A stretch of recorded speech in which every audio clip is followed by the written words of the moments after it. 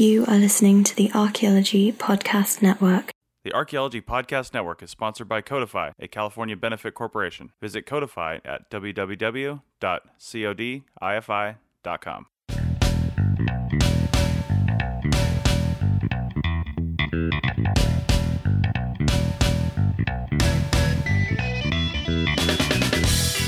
Hi everyone, and welcome to the Women in Archaeology podcast. My name is Chelsea Sutton, and today I am joined by Deidre Black, Emily Long, and Sarah Head. Thank you ladies so much for joining me. It's always a pleasure. Happy to be here. Wonderful. Howdy, howdy. And our topic for today's podcast is going to be the drinking culture in archaeology.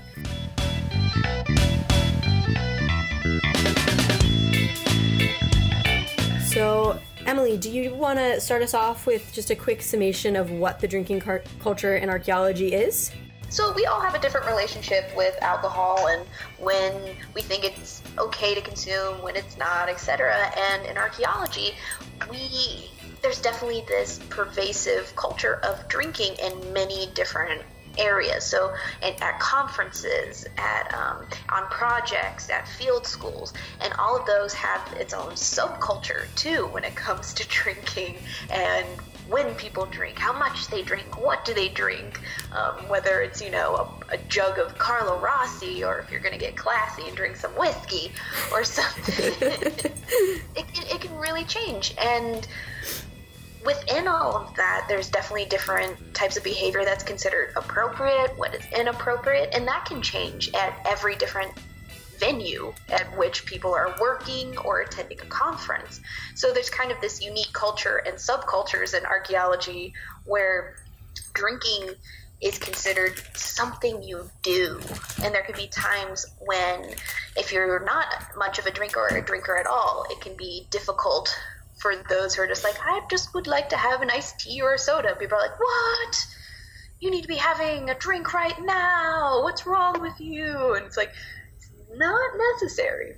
But that pervasiveness can be there where you're feeling pressured. But then you can have the other end of the spectrum where it's incredibly lighthearted and there is no pressure. So I guess in a nutshell, in archaeology and drinking, you can have many extremes one way or the other, and it can change depending where you are, whether it's an academic project or if it's a CRM project, if you're primarily with academics or with a mix of different types of archaeologists. It can really depend.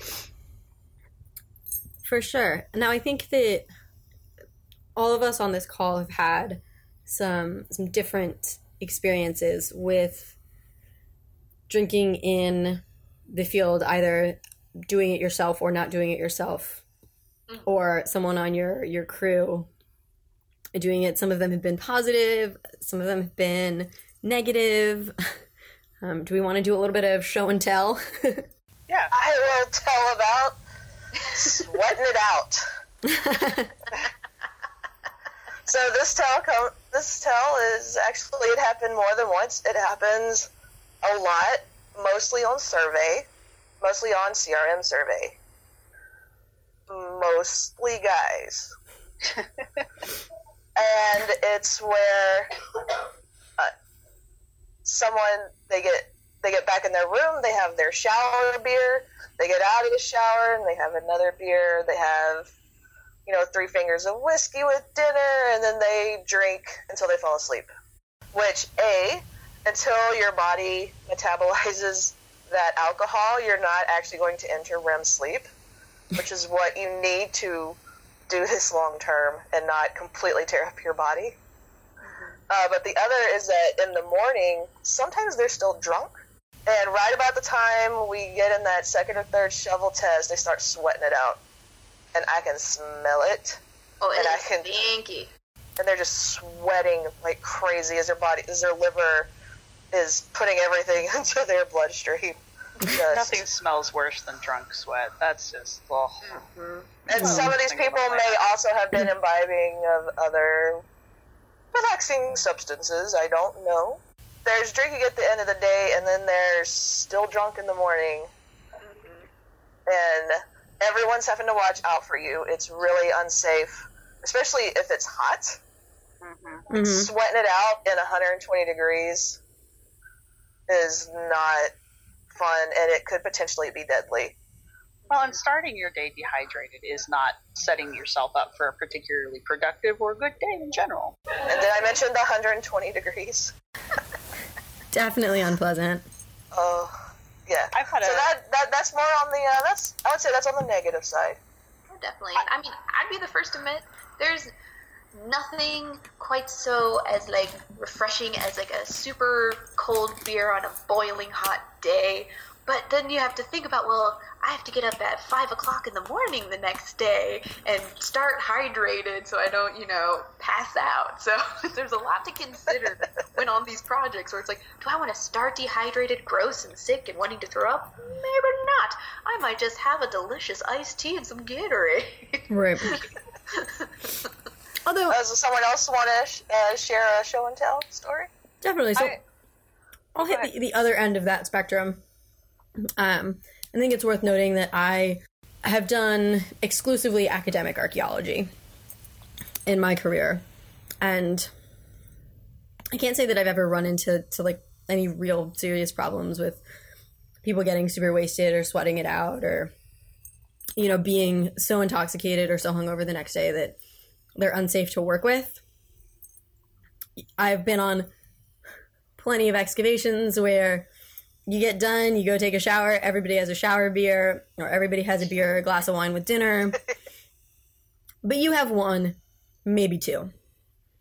And that's the big difference between 1 and 6. Right. And you might have a drink every night for 3 weeks while you're excavating. But you're never incapacitated. See, and therein is the difference between the social drinking aspect, which I think is, that's just part of the culture, period. Those of us who choose not to participate, we are sort of outliers, and that's okay. I accept that fact. But I think the drinking that we're really trying to get at is the overindulgence and the chronic overindulgence. That can happen on both ends. It's not just a CRM thing. It can also be an academic thing. How many times have we heard about the infamous kooky professor who drinks all the young kids under the table? It's like, yeah, you don't get that way without some practice. There is a professor that I know of that had to not go to the country of his study for about a decade because whilst there he was driving while intoxicated. Oh dear. The person he got in a wreck with was well connected. Oh no. Might have been the offspring of the local law enforcement. Like how you put that. Maybe. That was very tactful. Might have been the offspring. And so it affected his studies because he couldn't go back for a decade. He had to wait till the local people changed a bit and everything else. And it's not just that kind of stuff that's an extreme case. But, well, yeah. I'll just let everybody know right now, I have a very negative view of alcoholism, basically, because, I come from a background of it. I don't cotton to it. I have a hard time being around it. And it's an uncomfortable situation for someone like me to be in because it's like, and I know Emily and I have talked about this briefly about the whole being the only non-drinker in the room, and it's uncomfortable, especially since and I've realized this over the years, it's not that the people who are drinking are trying to pressure you into drinking. It's they feel judged by you because you're not drinking. I'm like, I'm not judging you at all. I just choose not to drink, and all I want is you to respect that choice. Exactly. Yeah. I'm usually the teetotaler in the room myself. Yeah, I'm usually the only person not drinking. Not that I don't drink at all. I just don't drink. Usually when I'm working, I don't like the feeling of losing my inhibitions. Mm-hmm. And I don't like to be put in a situation where somebody has to be the adult and everyone is drunk. Mm-hmm. And that can be an awkward situation too, especially like I've been where, like, if I'm an assistant or something, like, your crew members, some are older, and if you shouldn't have to feel like the parent for somebody who should know they shouldn't run up to you and say, I hate you. You're the worst crew chief I've ever had. And I'm like, I'm technically not your crew chief. And they're like, well, I still hate you and you're the worst. And then the next day expecting me to just be like, yeah, nothing happened. And it's like, yeah, you were really drunk and said some horrendous things to me last night. And they're like, whatever, just kidding. And I'm like, no, that's not how this works. or trying to get someone that could be your grandfather to not go down the dark alley in Mexico. Like, no, there's not more booze that way. And you have to, like, walk people back to hotels, and they're touchy. Oh God, I hate touchy-feely drunks. No, I'm not a drunk sitter. I have a personal policy. I do not drunk sit. I am not a designated driver. Like, just because I don't drink doesn't mean I'm here to watch out for you. Mm-hmm. So I guess that's maybe the other reason people don't like me around here. Like, I'm not going to take care of you just because I'm not drinking. Exactly. Or the whole thing, it's like, well, we've seen you drink before. I'm like, well, just because I occasionally have a beer doesn't mean I want to drink right now. It's like, do it. I'm like, I have paperwork to do. I don't feel like it. Do it. I'm like, no. Come out with us. And then also, if you are drinking and someone else is not drinking, please don't grill them about why. Because that has been the biggest thing I've run into. Yeah. I mean, it's not even that someone's telling the same joke the fifth time again, because they've had so many. It's, why don't you drink? Why aren't you drinking? I was like, I can say I don't like this food or I don't like that food, and people are like, yeah, whatever. But if I can say I don't drink, like, you have to have a reason. Well, it comes back to that whole, you're the outlier, and you're doing this thing that is so ingrained in social culture. Like, every social culture drinks. Pretty much all of them that I can think of drink. Yeah. But when you choose not to participate in this common activity, that we all know there's a problem with drinking in the field of archaeology. We all know that. Mm-hmm. And there's a lot of blogs that talk about that too. Yeah, and I think it comes down to people, because that's the first thing people ask me when I tell them I don't want to drink. Well, why not? Why aren't you drinking? Like, well, A, I don't want to. And B, it's none of your damn business. But the problem is they're trying to figure out if you're judging them for drinking. Like, they want to know if you think they're wrong. Like, I wouldn't be hanging out with those people. Right, exactly. If I didn't like you or if I was judging you, I wouldn't have come out with you in the first place. You know? Like, just be happy I'm driving home. Come on. Yeah. I usually take my own car, but yeah, you know, because when I want to leave, I want to leave. I don't want to wait for the rest of you. Just kind of going into a bit, like, about archaeology culture in general and how we're talking about, you know, people having their shower beers and whatnot. It can be almost hard to describe unless you're in a similar field where that kind of field work happens. If you're in geology or biology, I don't know if the same. Geology, definitely. I had a roommate that was in geology, and it's very similar.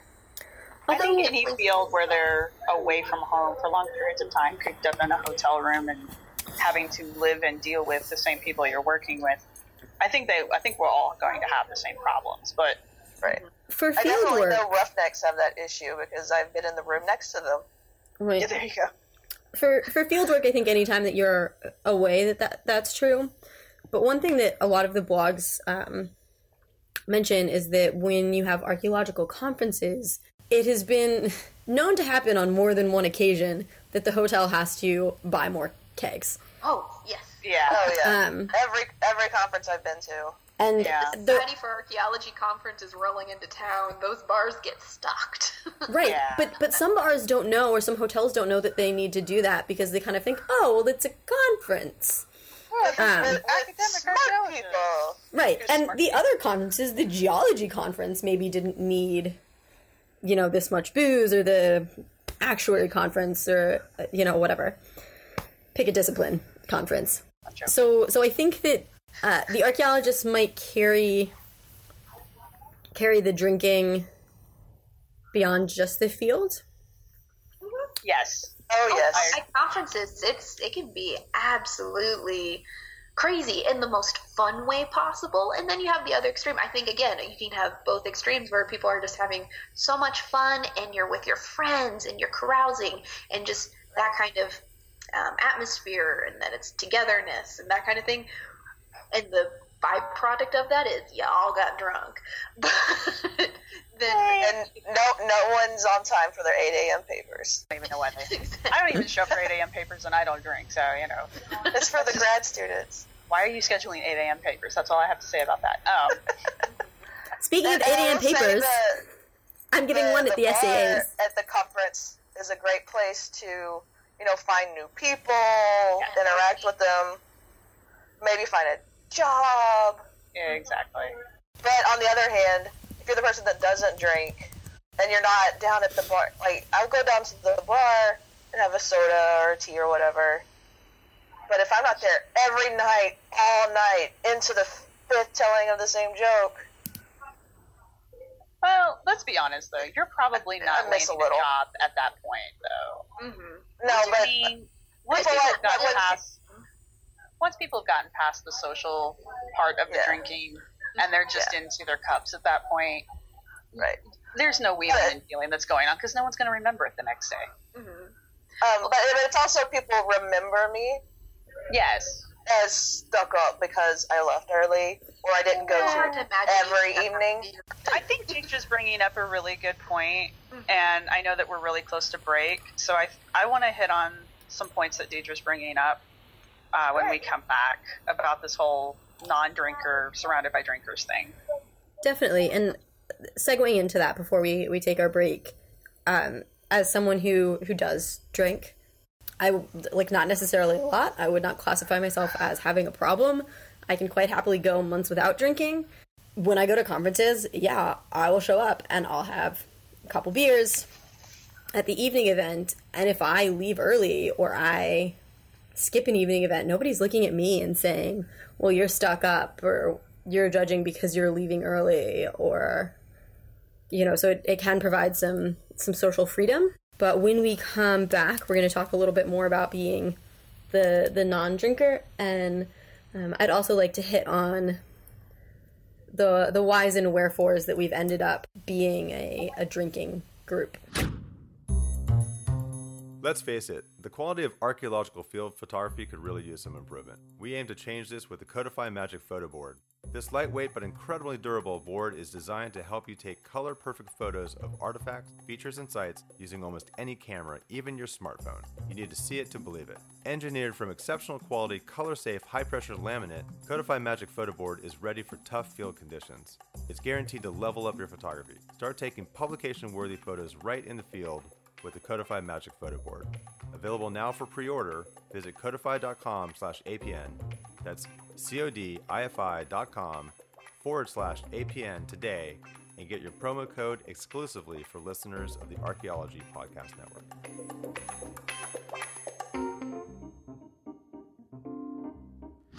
Hi, everyone, and welcome back to the Women in Archaeology podcast. On today's episode, we have been discussing the drinking culture in archaeology. Before the break, we were talking a little bit about some of the impacts being a non-drinker can have on your career and your perception within the field. So I believe, Sarah, you had some thoughts that you wanted to come back to on that. Yeah, building off of what Deidre was saying before we went to break, the whole with the conferences and the being the non-drinker thing, and she's correct. When you are at a conference, and everybody, and this is again one of those things I just feel like everybody who's been doing this for a while knows, you have to be present in the bars after the conference because that's where the wheeling and the dealing and the handshaking and the elbow rubbing happens. As a non-drinker, it can be uncomfortable or awkward depending on why you're a non-drinker. But I want to impress upon, and we've talked about this in the conference episodes that we've done, I want to impress upon people that it's important that you go. So this is one of those weird situations where you have to you have to police yourself, and there's some tricks, I guess is what I'm trying to get at, that I have learned over the years, because the first couple of conferences I went to, I was incredibly uncomfortable going to the bars after the conferences. And what did I learn is if you buy a drink, not an alcoholic drink, but buy like a Coke or a glass of water, or my other favorite one to get is a Shirley Temple, and just carry it around with you and nurse it. Most people will just assume that you are also drinking, and they won't ask you weird, awkward questions, and they won't treat you oddly either. And as long as you're getting your own drinks, which I highly recommend because I'm paranoid. Well, that's good advice no matter the situation, whether you're working on a project or you're at a conference. Get your own drinks. Be safe. Definitely. Yeah.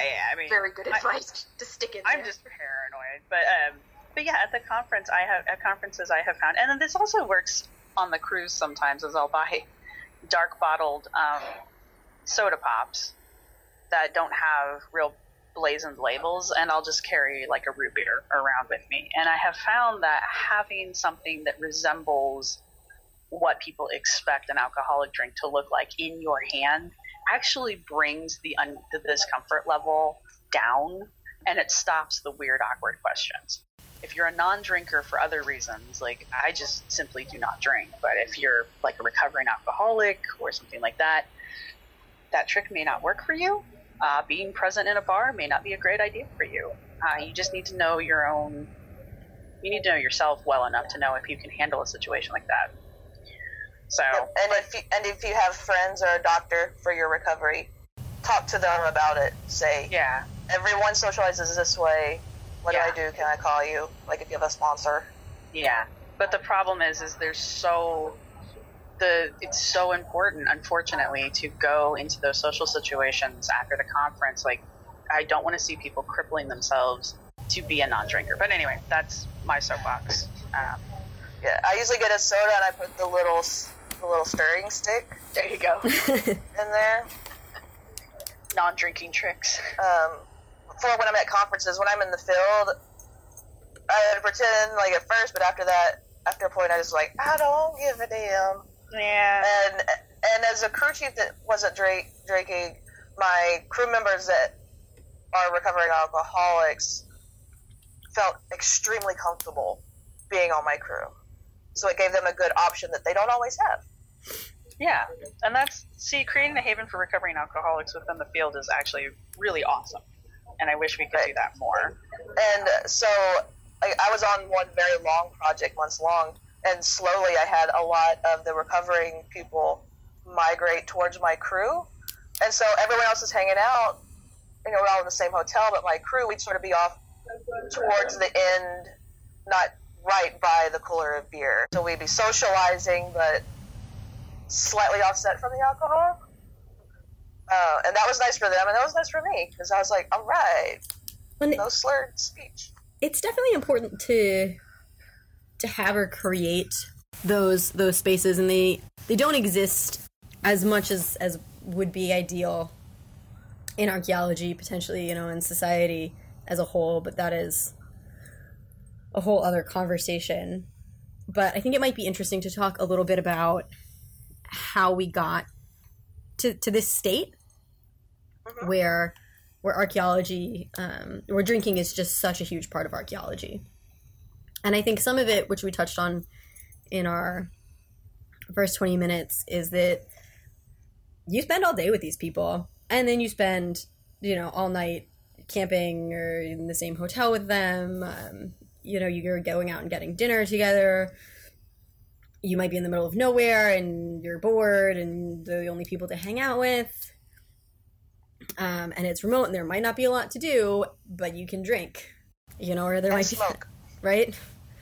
That might be that one person who really annoys you, and you decide that you're going to deal with that annoyance by drinking, which is not healthy. You should talk it out. You could be bored, and drinking is something to do. So there are a lot of reasons why you might drink, but when you start talking about why archaeology maybe more than some other disciplines, we have always had, going back to the the foundings of our discipline, this tough guy image. And you talk about people, going and finding the Valley of the Kings, which 100 years ago was across the world almost. I mean, not literally, but figuratively, it was so far from these centers of archaeological, thought and universities. Or you were trekking out into the wilderness somewhere else, and you've got this, I'm a tough guy, and I'm going to bring my, big knife and be whacking through the bush, and I might not speak the same language as anyone. Look. And this persona of being a tough guy has kind of followed us around.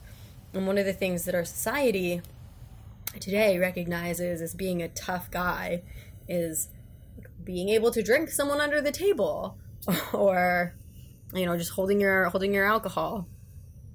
And that old persona of what an archaeologist is still influencing our drinking habits today.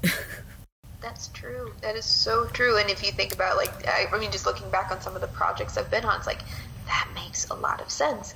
And one of the things just to throw out there is that we're not trying to demonize drinking by any stretch. I occasionally drink. Drinking is not a bad thing. It's the reasoning behind it. Or if you're just drinking, like Chelsea said, if you're bored, that type of thing. That's when things start to get worrisome. And looking at the history, the culture, from a guy sitting around with his bottle of whiskey and his knife, going to archaeological sites, to the Mad Men era, where it's just common to have cocktails at 10 o'clock in the morning, to where even for women to try to feel more like I'm part of the group. I think there's that sensation or that feeling that you need to drink more to be tough and to show that you're part of this bigger culture that has been around for however long, that you have to be drinking, that you have to have, you have to pass that bottle of whiskey around and you have to take a big gulp, or you have to drink 5 beers to keep up with everybody else, when in reality there's really... It's peer pressure. Yeah. It's just textbook peer pressure, yeah. Whether it's peer intentional pressure. or not. Yeah, so you want to be part of an in-group, the in-group does X, therefore you must also do X. And some people may be drinking to deal with poorly handled mental issues. Yeah. Some people may be drinking to deal with the sexism that they have to put up with, or the racism they have to put up with to keep their job. The self-medicating is not a small part of the CRM archaeology drinking culture, especially when you're drinking alone. Right. Versus in groups. There's also a lot of solo. Now, the solo drinking is where I start to get concerned about my coworkers. I'm never going to tell somebody not to do it. Maybe I will. But I will not begrudge you your shower beer, but oh no, God, maybe no. think after that one. I don't drink beer, but I understand having that first cold, sweet drink when you get back from the field, especially on the super hot, crazy days. I get that. I really do. I even keep myself. I have a cooler of Mexican Coca-Cola. Oh yeah, I do. That I drink in the shower while the grime is melting off. Yeah. My favorite is chocolate milk, ice cold chocolate milk. I love, if I don't have access to the Coke, I have whole milk with an ice cube in it. I love that. Ugh. As long as I'm not going back out to where it's hot. Yeah. Honestly, that doesn't bother me. I'll drink milk in the middle of the day when I'm working. Everybody thinks I'm crazy, but it makes me feel better. I don't know why. Hey, if it works. Yeah. That's what Winston Churchill liked to drink, because he had ulcers. Maybe that's it. He would drink a whiskey and then a milk. The ulcers may have been brought on by all the other stuff he was drinking. Right. Milk. What was the old treatment for ulcers? Well, and I'm not begrudging people. Like, if you want to have a beer with, like, if you go out with your crew, even if it's every night, every night the crew usually goes out and eats, most nights. if you want to get a beer, or you want to get a cocktail, or you want to get a drink because you're wherever you are. I mean, craft beer is a thing right now. I mean, there's a lot of crazy beers out there. Try them. It's the constant drinking. It's the I had my shower beer, then I had my after shower beer, then I had my before dinner beer, then I had my beer with dinner, then I had my after dinner beer, then I had my before bed beer, and then I woke up drunk. Right. It's it's the excess that is a problem. It's the excess that is a problem. And alcoholism, and I keep running over Chelsea, but as Chelsea brought up last segment and the beginning of this one, it's a problem in archaeology, and it's one that we are aware of as a field. And it's not just with the CRM. It apparently is also an issue with academia. And it's what is it that's about the archaeology culture that lets that become such a huge issue for us? And it's also very difficult to address the alcoholism and the alcohol culture, because I've been talked to people that had conferences, and I was like, have you ever considered having a non-alcoholic social, like a midday thing during the conference? And they're like, no, but people are like, why would you do that? I would show up. And I'm like, I'd show up, and I'm sure there's at least 10 of people that would. Will there be cheese? I'll show up. Yeah, I mean, if you have enough snacks. Right? I actually have to say, I went to the Triple A's this year, and there were some lunchtime, interest group meetings. So, for, the bioarchaeology interest group, there was a lunchtime meeting where they may have had, water bottles or juice bottles or something. They weren't providing us lunch. It was more of a brown bag situation. But it was come, socialize, hang out with people who are interested in the same thing you are. There was no alcohol provided. It was lunch. I don't think anyone was bringing beer or alcohol into this event. I can't say that I, went around looking in everyone's lunch bag, so I can't say for certain.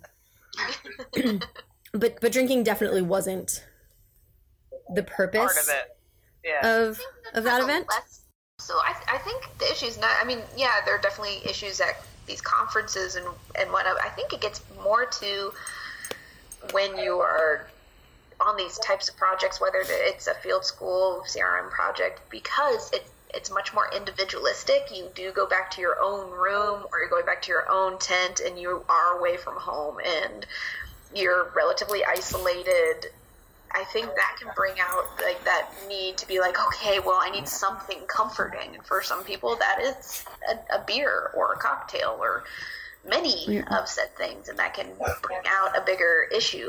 I don't know, or just many different factors where you could be an extremely happy person and still have these issues come up, and drinking is the solution.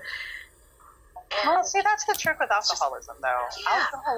Alcoholics don't drink because they had a bad day. Exactly. Alcoholics drink. That's what they do. You wouldn't be an alcoholic otherwise. Exactly. They have that need.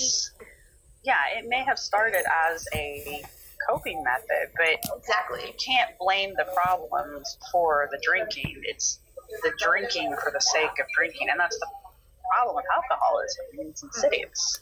Yeah. It sneaks up on you. You're an alcoholic before you realize it. And I think what Chelsea was trying to get to with the whole conference thing, we as a field put a lot of weight on drinking. It's the draw.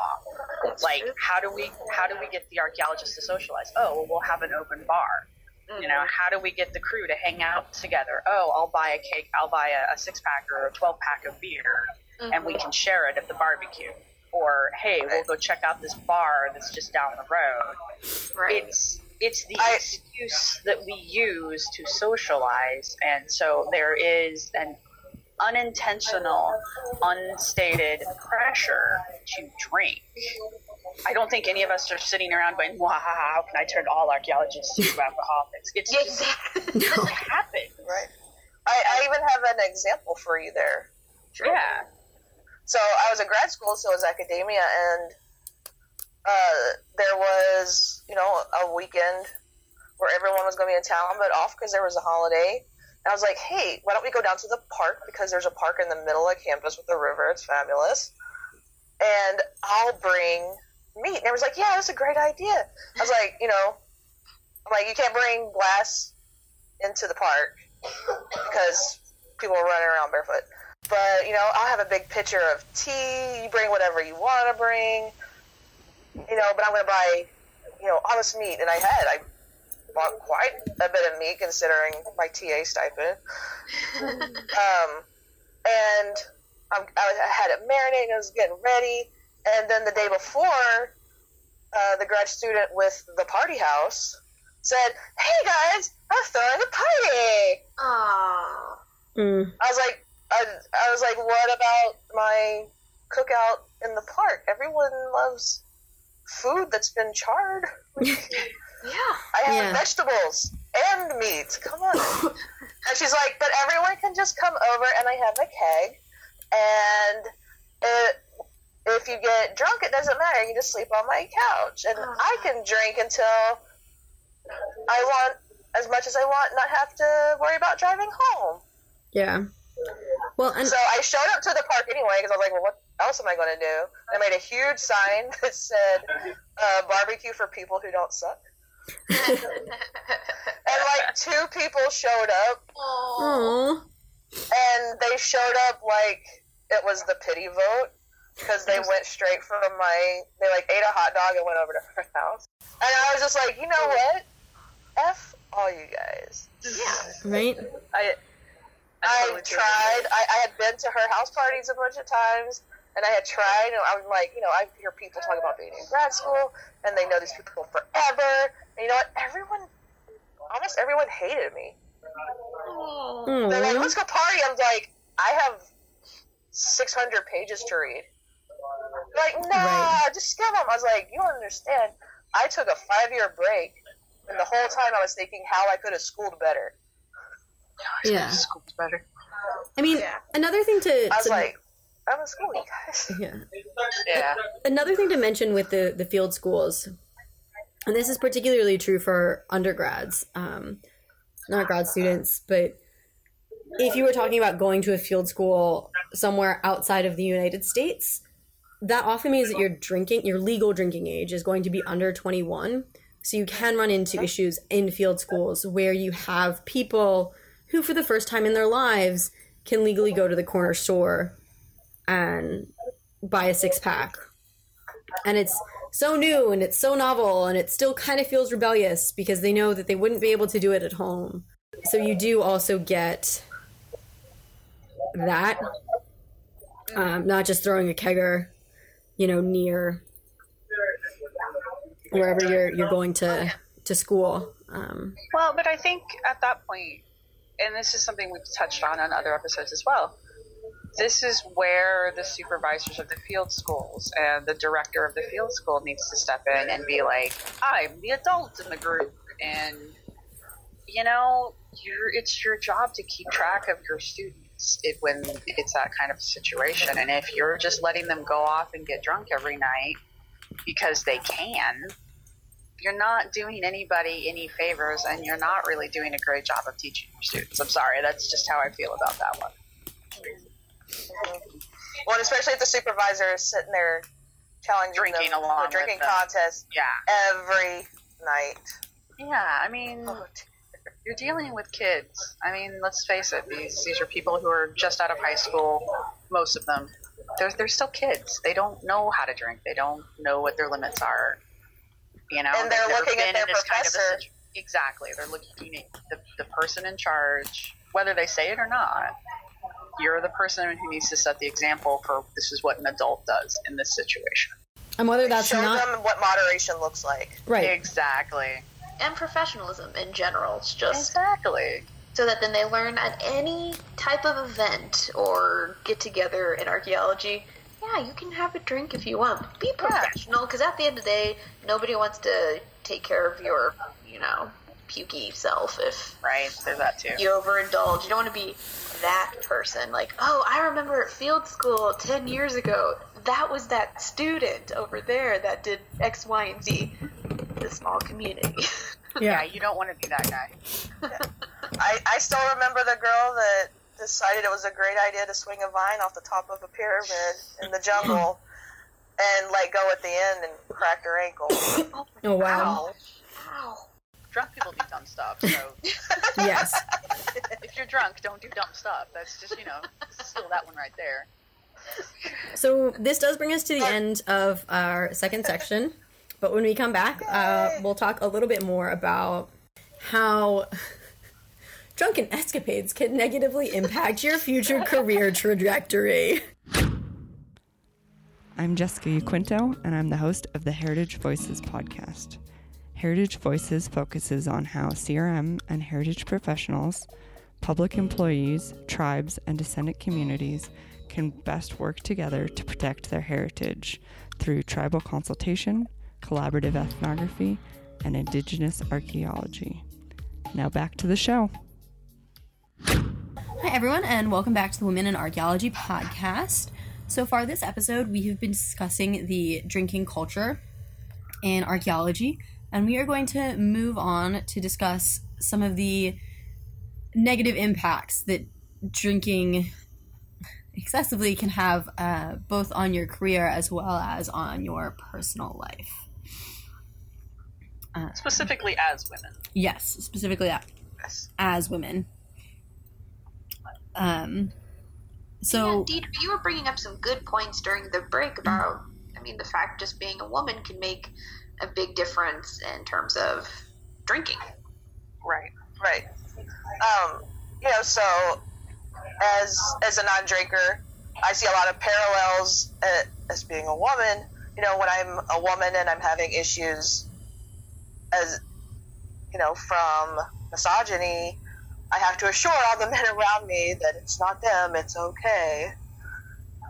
And as a non-drinker, I have to tell all the drinkers around me, it's not you, it's okay. But there's a lot of intersect there. Yeah. Especially in personal safety. And we've already touched a little bit on, women in our field often feel the need to prove that they can keep up with the guys. No matter how many fresh out of undergrad guys that I leave in my wake as I go hiking, shovel testing up a mountain, there's still that need to show that I'm tougher, and a lot of women who drink feel the need to show they can keep up with the guys. And this can run into the problems. Now, I want to preface this with saying the only person whose fault it is that an assault happens, be it physical or sexual, is the person doing the assaulting. Yeah. Exactly. Let's get that out there. It is the fault of the assaulter. It doesn't matter how much anyone has had to drink. No person has the right to harm you in any way, shape, or form. Yeah, guys, no means no, and if she can't consent, it's still a no. Right. But we're still working on getting the rest of the world to realize this. And so there's a thing that we have to address. We have to keep our eye on the guy. We have to keep an eye on our drink. And, women can rape too. Women can assault as well. I've known women that will beat the shit out of you if they're drunk. So it's, don't drink so much that you lose sense of your surroundings. And always keep that little bit, keep your observation powers practice. It's great for the field. Your powers of observation. How many drinks has, my girlfriend sitting next to me drunk? How much has that big lady over there drunk? How much are these guys drunk? What are the chances of a parking lot altercation? Should we walk as a group back to our hotel rooms? Until we can get the rest of the world to realize it is the fault of the assaulter, we have to just don't drink so much you lose your faculties. Well, see, and what Deidre's saying applies to everybody, though. Nobody, personally, nobody should be drinking themselves into oblivion. I don't care who you are, what your gender is. Just don't drink that much. It's bad for you. It's bad for you. I'm just saying that women are more likely to be targeted. And then usually in a normal social situation, when we say don't drink so you don't get raped, what we're really saying is don't drink so someone else gets raped. But when we're in these isolated little pockets, there is no one else. And so you really have to keep your faculties. And you make with a group of people you don't know, or even with a group of people you do know. It's always better to be safe than sorry. And most people know their attackers. Most people know the person that raped them. Most people know the person that beat the shit out of them.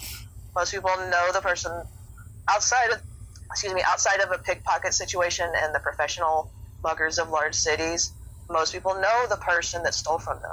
A lot of our socialization as women in a misogynist culture has told us to ignore our gut about a person, to ignore our feelings about a person. But if you feel this dude is sketchy, the dude is sketchy. Trust your gut, and if they make you uneasy, tell someone. So that the person that could be the perpetrator can be watched by other people. Tell the person at the bar. Tell your crew chief. If it's your crew chief, tell the PI. Say, this person is drinking. They are making me uncomfortable. I feel they may get violent. This is also the way that we as a culture start getting the focus of the assault on the perpetrator. Yeah. Say, that person is a potential assaulter. Well, and unfortunately, we do know from recent news articles, and I am profoundly grateful that it's starting to get some media coverage and that we are talking about it as a discipline. Right. But this does happen, be it the issues that the National Park Service has had, or the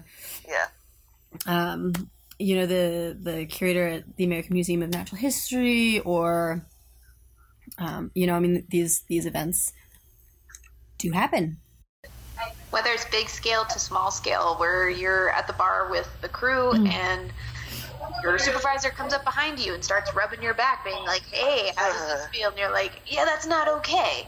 I mean, from even just something as small as that may seem to what Chelsea you're talking about, to these well-known news articles, I'm hoping it'll be obvious to everyone then more and more over the next, I'm hoping in the next year, but maybe the next 20 years, like, this behavior is not acceptable at any point by anybody.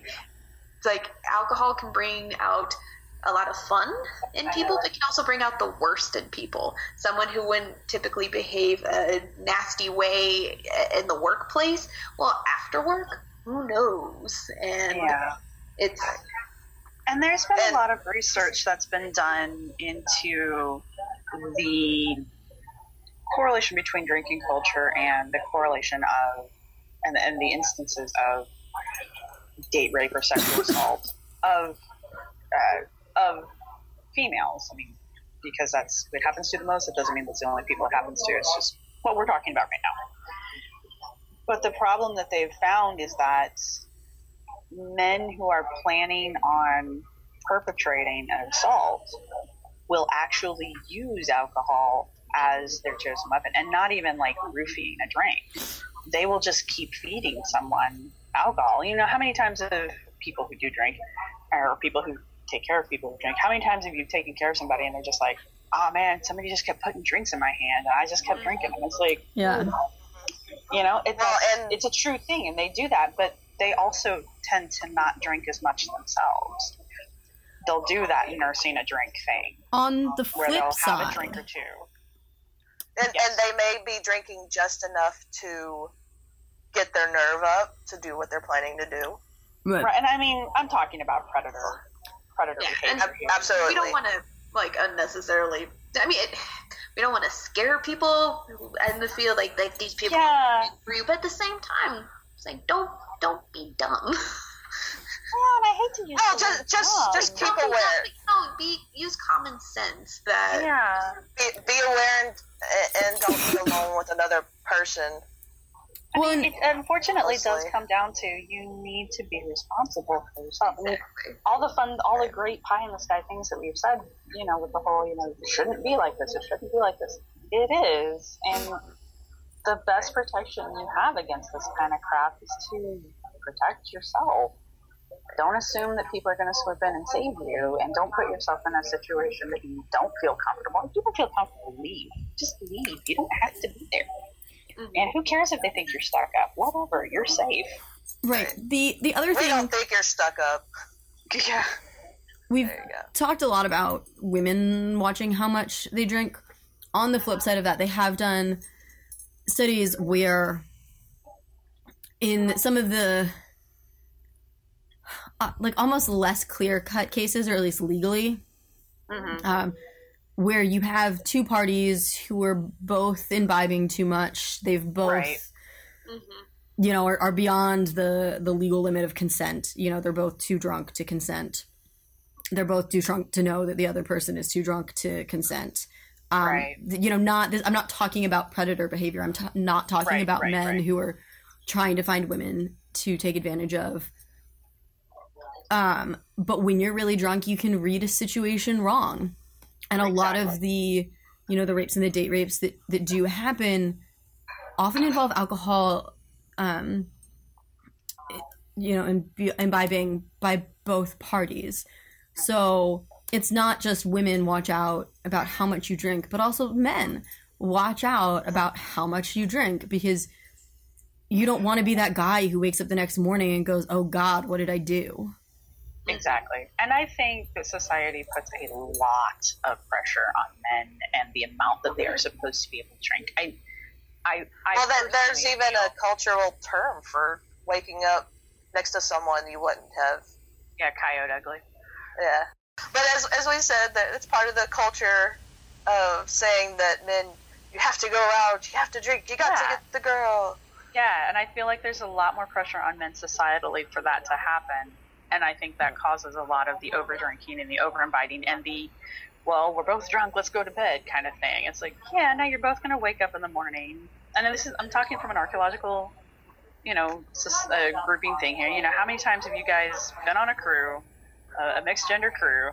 You've got two people who slept together, and now that's just awkward for the rest of the freaking day. So weird. And they only slept together not always because they on were mixed gender. Well, no, but I've always seen it that way. I mean, this is me speaking from personal experience, I guess I should say. But it is. It's just a pain. It's like, now you've got two people who can't work together because they're so, like, mortified that it even happened. They can't even look at each other. And, of course, then there's the rumors that have to work their way through the crew because we're all five.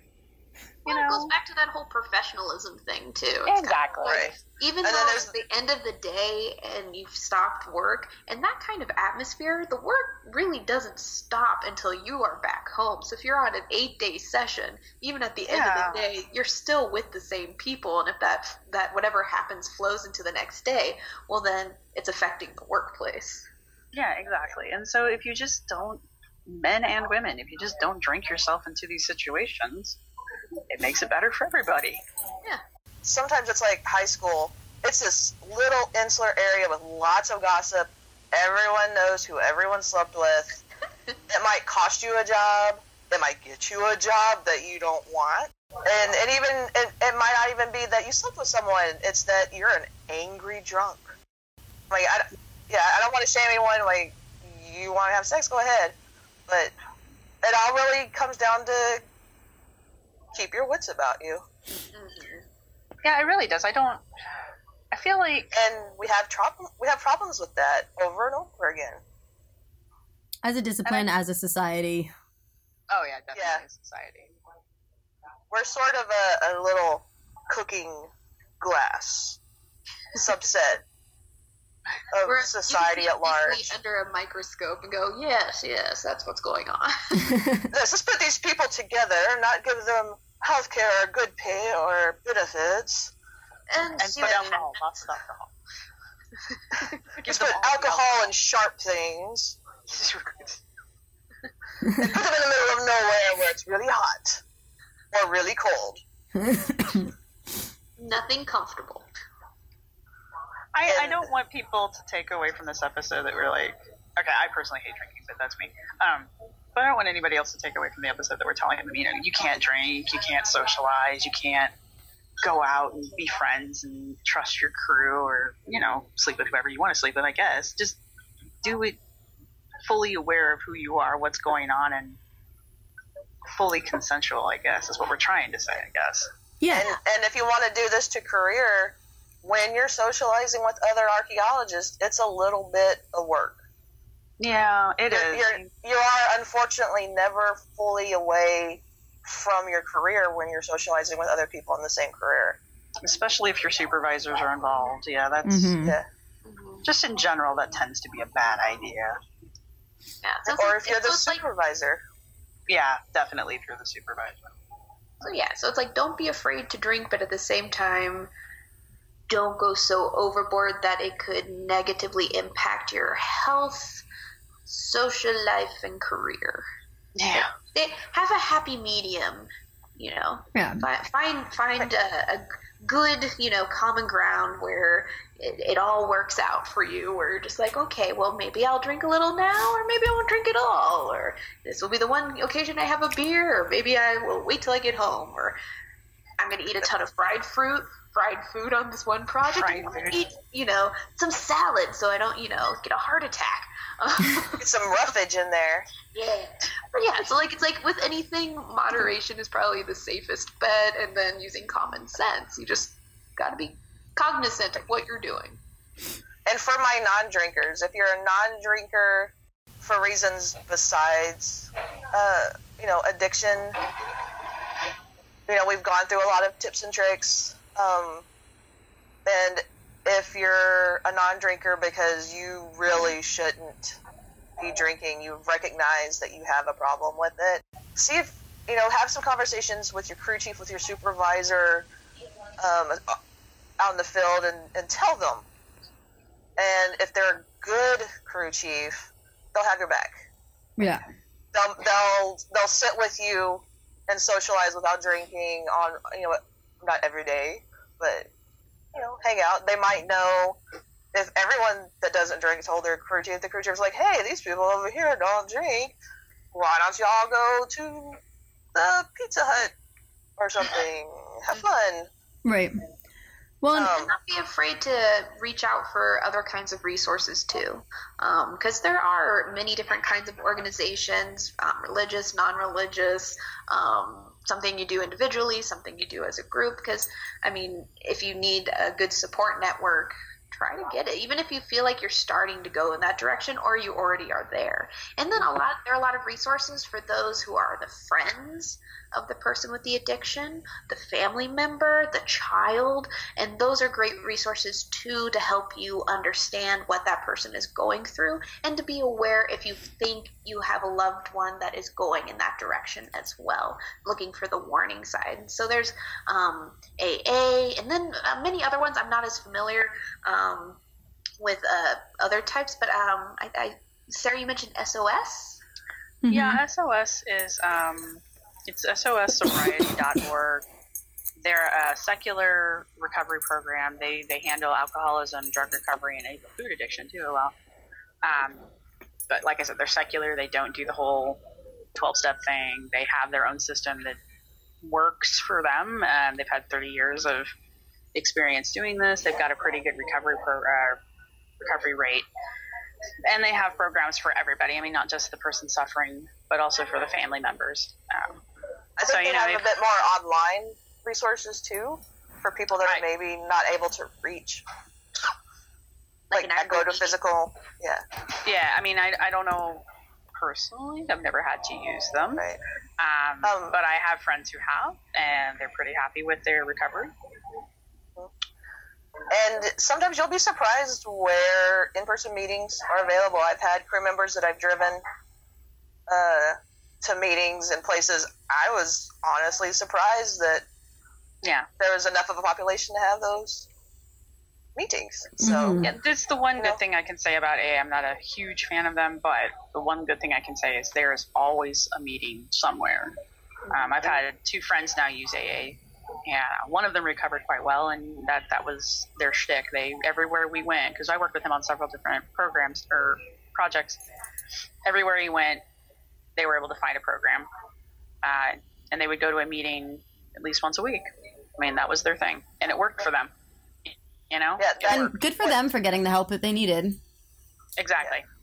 One of my crew members, he would always research before we went somewhere. His things was he had that, and he also found himself a hobby that fit in a shoebox. Nice. To keep that he could good idea. To keep his hands busy to help keep the boredom at bay. Yeah. There you go. Yeah. Good idea. Really good idea. And I mean, I think that's good for anybody going on those types of projects too, where you feel like you're incredibly having a lot of difficulty being alone or bored on those projects. Keep finding things to keep busy is definitely a really, really good idea. Definitely. I will say that when I first started, Wi-Fi was not a thing. Mm-hmm. Internet in the hotel was not a thing. But now, having transitioned from no internet to internet in hotels, that has helped so much. Mm-hmm. Because I can reach out to people. I don't feel alone. I have several little chat communities I'm part of. Well, and there's other things on the internet that can keep you occupied. So yeah, much better movies than what's on local TV. Typically free. Yeah. You don't have to pay.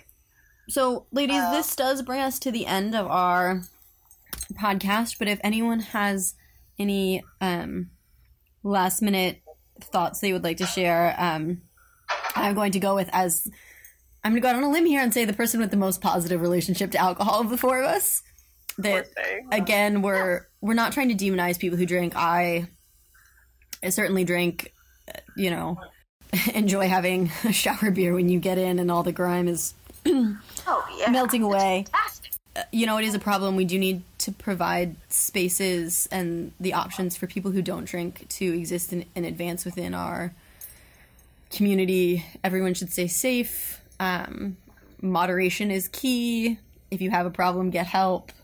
I think those cover most of my bases.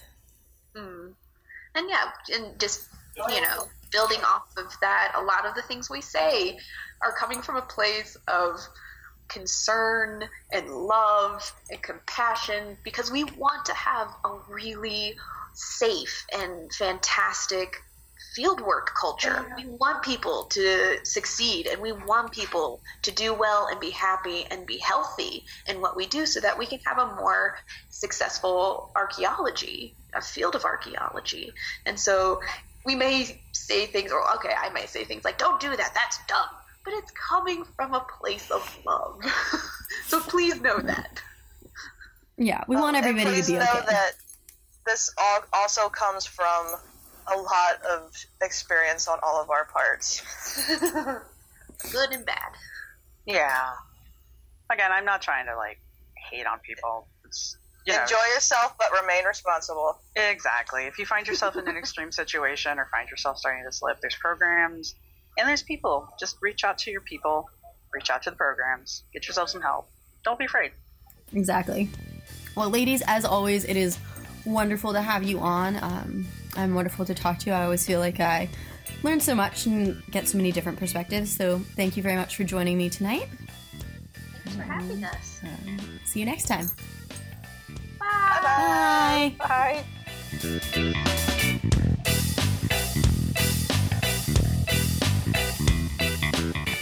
We hope you have enjoyed the show. Please be sure to subscribe and rate our show wherever you listen. We are available on iTunes, Stitcher, and probably whatever your favorite podcasting app is. Remember to like and share. If you have questions or comments, you can post them in the comments section for the show at the Women in Archaeology page on the Archaeology Podcasting Network site, or email them to us at womeninarchaeologypodcast@gmail.com. This show is part of the Archaeology Podcasting Network and is produced by Chris Webster and Tristan Boyle. You can reach them at archaeologypodcastnetwork.com. Music for this show was Retro Future by Kevin MacLeod, available at Incomtep and royalty-free music. Thanks for listening.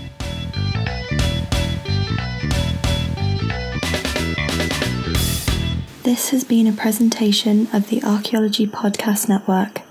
Visit us on the web for show notes and other podcasts at www.archaeologypodcastnetwork.com.